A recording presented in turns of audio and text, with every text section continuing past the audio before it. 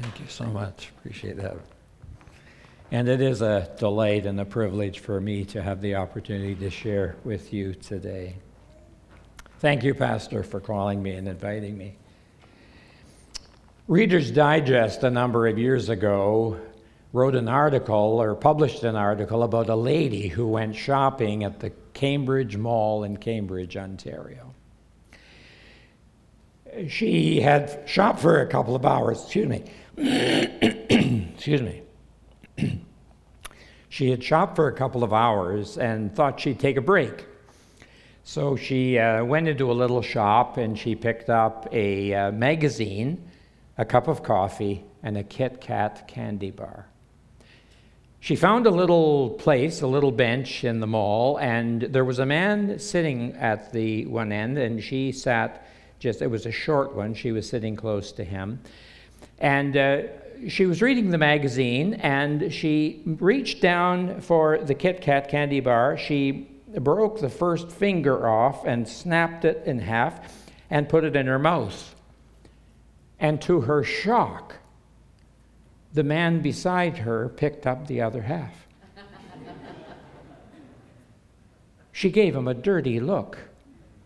And a couple of minutes later, she snapped off the second finger and cut it in half and took it. And if he didn't pick up the other half, she was so upset, she grabbed the rest of it, stuffed it in her pocket, gave him a dirty look, and walked away.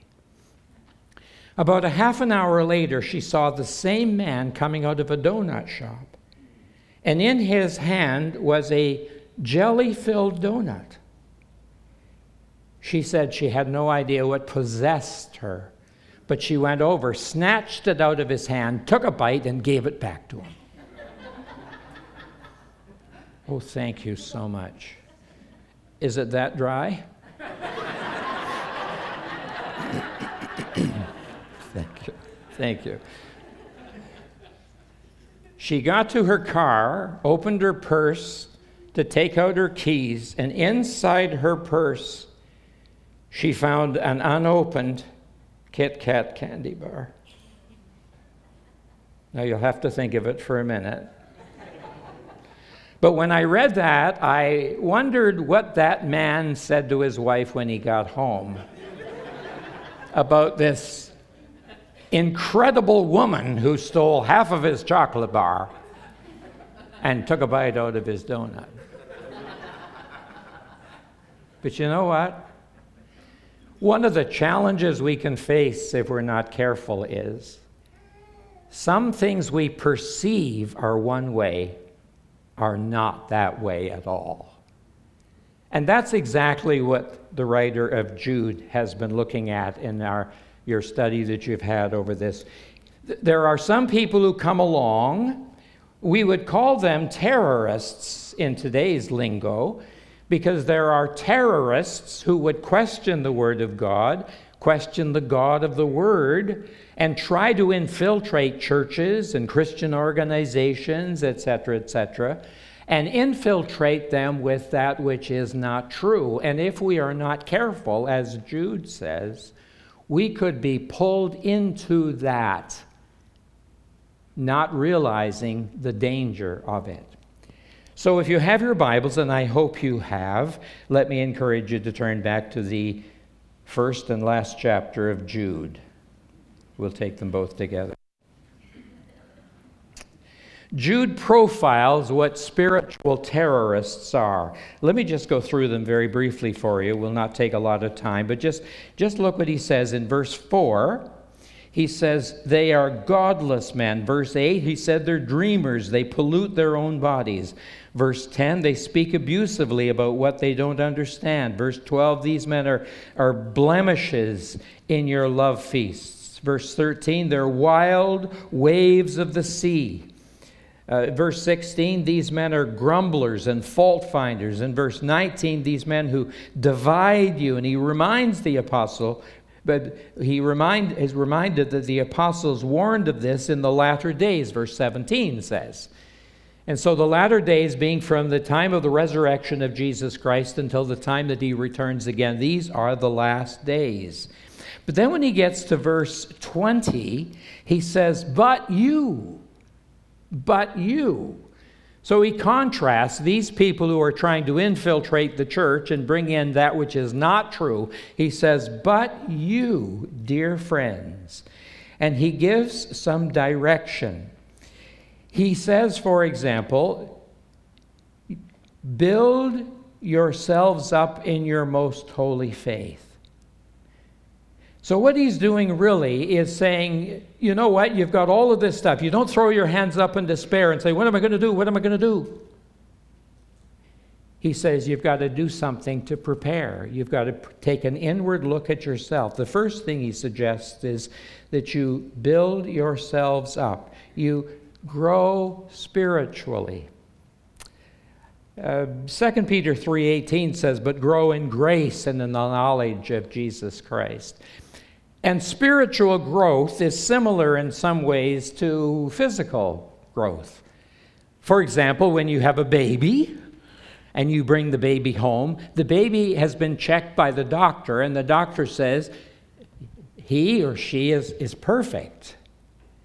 And you get this perfect baby, and the perfection is not in the maturity. The perfection is in the process of him or her growing. For example, you know that the child is perfect if it has an insatiable desire to eat. And if it, in time, is getting a little bigger and a little heavier.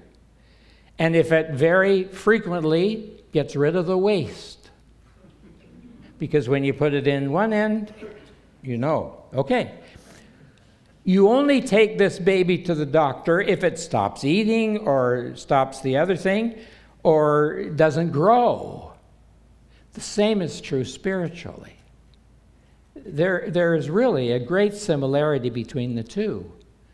A person who has come to faith in Jesus Christ and received Christ as Savior, first of all, has an insatiable desire to know the Word of God. Jeremiah said, your words were found and I did eat them. And they were indeed delightful to his soul. Do you have a desire to get rid of the waste in your life? Or as Hebrews says, the sin that so easily besets you.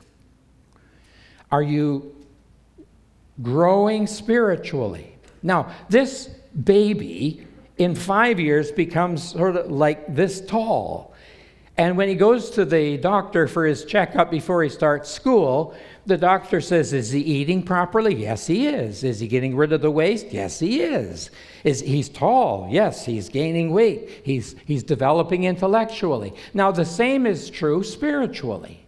In 5 years in following Jesus Christ, we should still have an insatiable desire for the Word. We should be trying to get rid of, by God's grace, the sin which so easily besets us, and we're more spiritually grown than we were 5 years ago.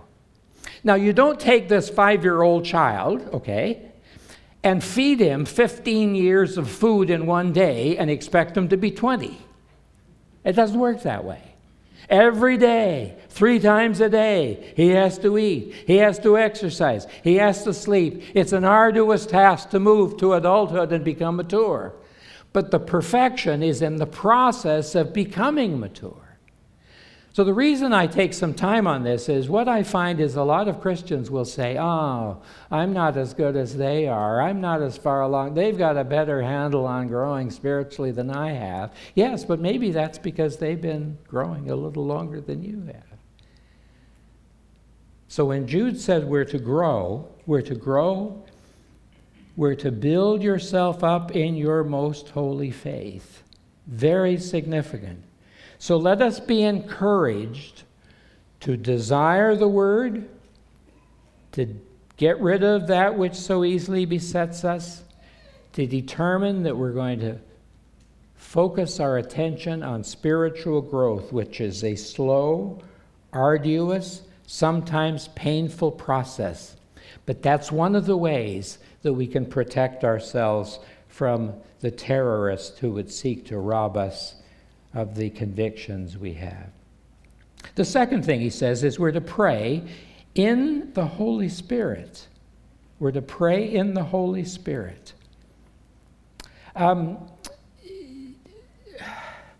I think it was Dr. Charles Stanley who talked about the fact that prayer is not a one-way thing. We don't say prayers, but we allow God to speak to us. Prayer is really a two-way communication. A lot of us, we sit down, we start praying, we pray, in Jesus' name, amen, and then we get up and away we go. And we don't give ourselves the time to listen to what God has to say. This is what he suggests we do. We find that special spot where we pray. Maybe it's the time we have our devotional time each day. And we pause, and we spend some time to think through. Think of the greatness of God, the power of God, the majesty of God. And maybe you pray a prayer like, Father, as I sit here, would you allow me to sense your presence with me? Would you bring to mind things I should pray for? And you know what?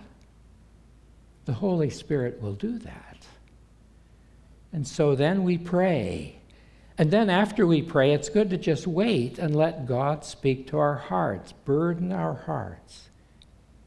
The third thing he mentions is obedience. Obedience. Keep yourselves, he says, in God's love. Keep yourself in God's love. Now, it doesn't mean to make yourself lovable to God, but keep yourself in harmony with God's ever-present love. And then he says we're to wait. We're to wait for the mercy of our Lord Jesus Christ to bring you to eternal life. Living in that constant reminder of the exciting day that is of the coming of Jesus Christ.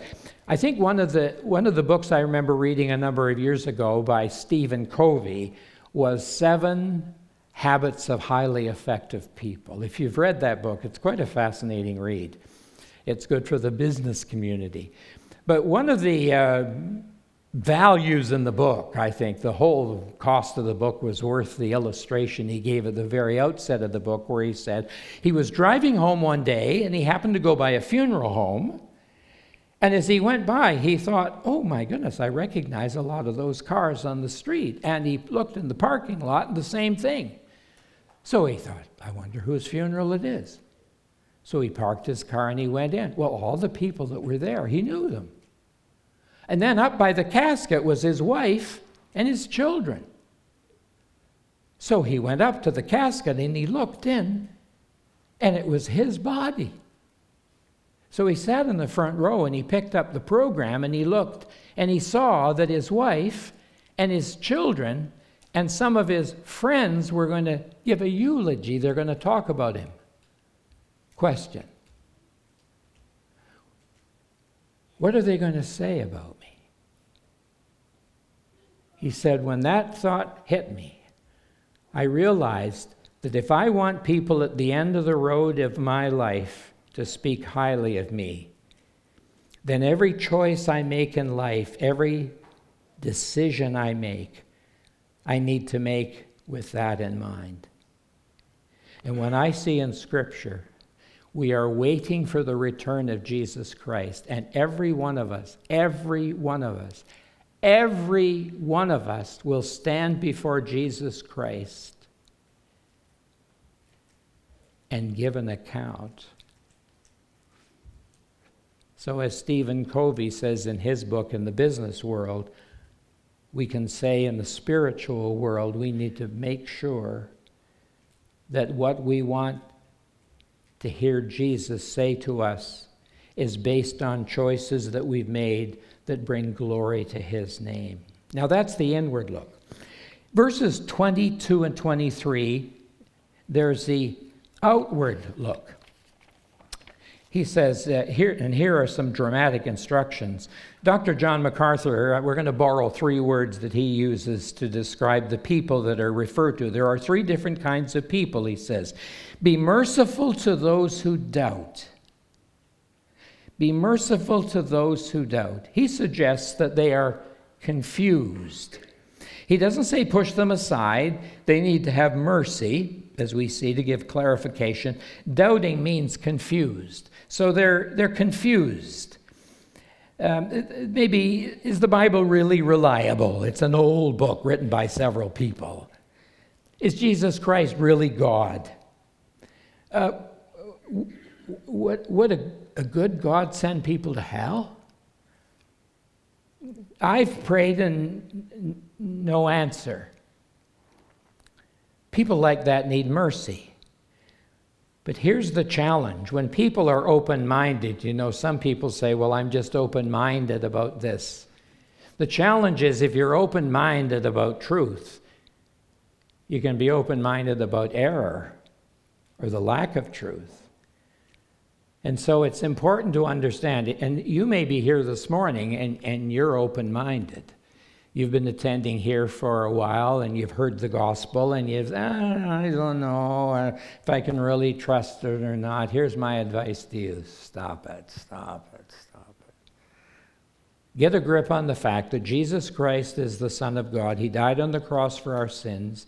He took your place in order that a holy, righteous God can give to you his righteousness. And so God, who cannot look upon sin, looks at you through the merits of Jesus Christ in the debt that Jesus Christ paid that I could not pay.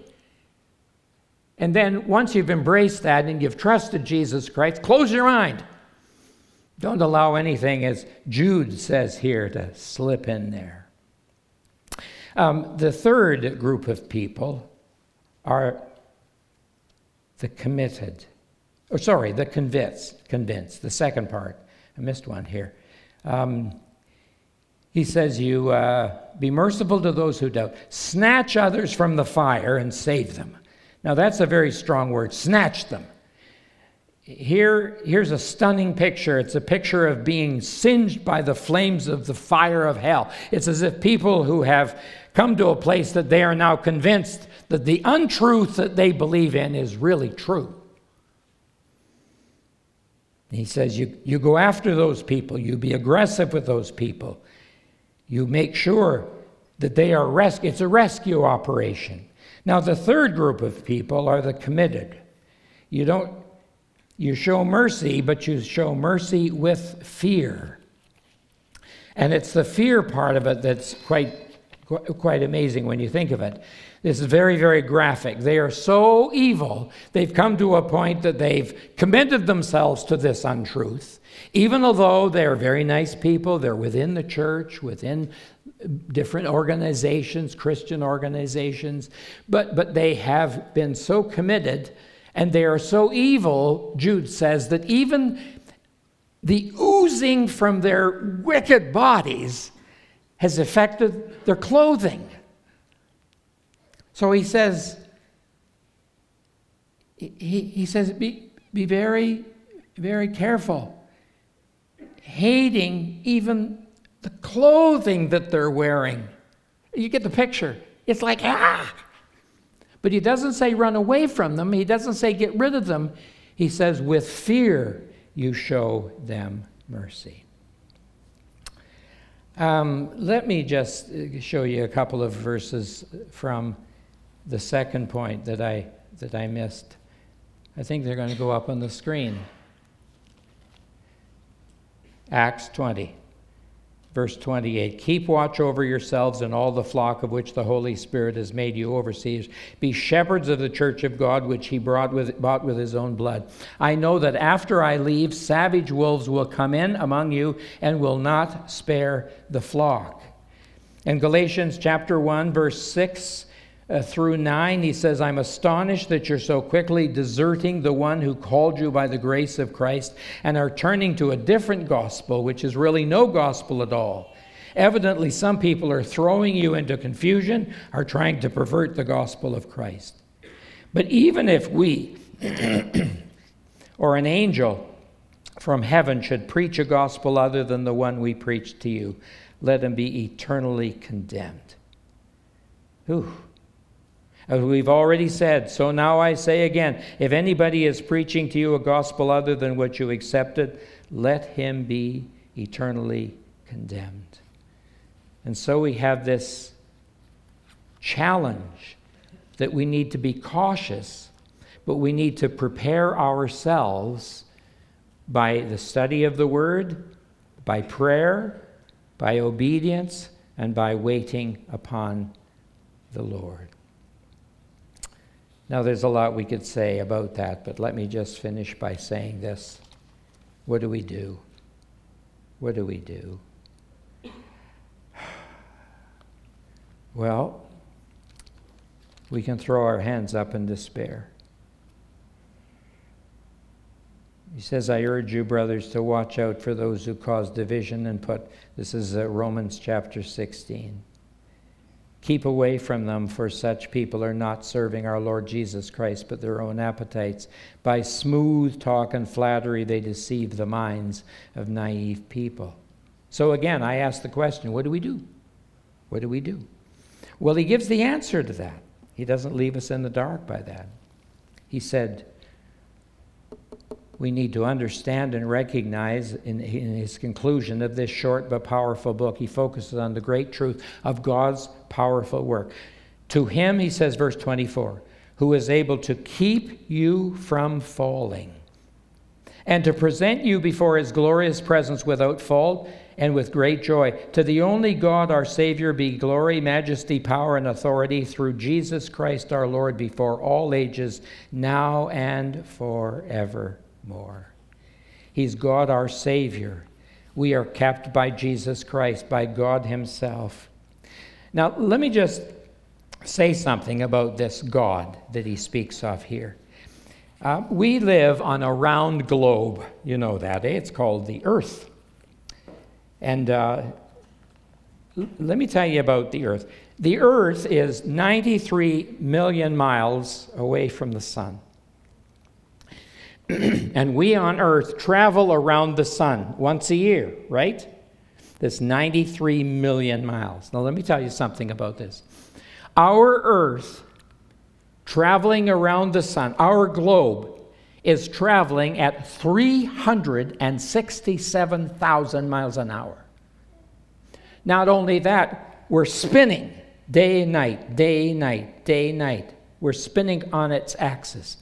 If you were at the equator, we would be traveling 1,000 miles an hour. So we're traveling 1,000 miles an hour this way and 367,000 miles an hour through around the sun. Our solar system, we've seen some great pictures from the James Webb telescope. Our solar system, the Milky Way we're a part of, travels through space at 140 miles a second. That's our solar system.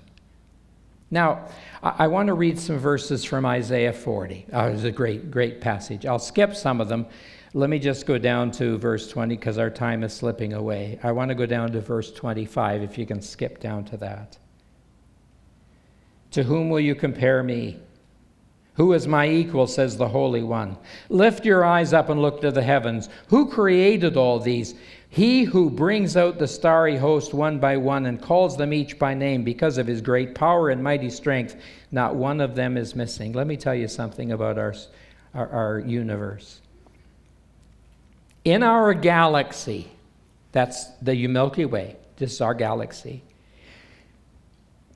there are an estimated 300 billion stars just in our galaxy that's traveling so fast through space, all right?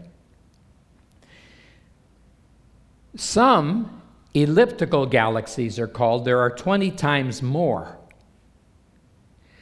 There are an estimated 200 billion galaxies in our universe. There will be no end to this telescope that goes out and tries to find things.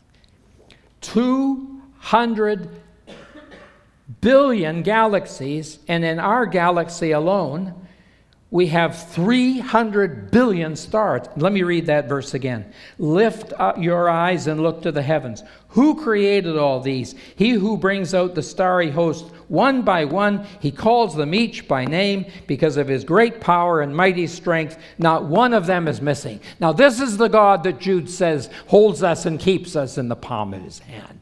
This is the God who's provided salvation for every one of us through faith in Jesus Christ. This is the God we can trust. So why would you ever listen to untruth? Why would you ever close your Bible and say, the God who created all of that can't communicate in his word? He has communicated, and he's communicated clearly.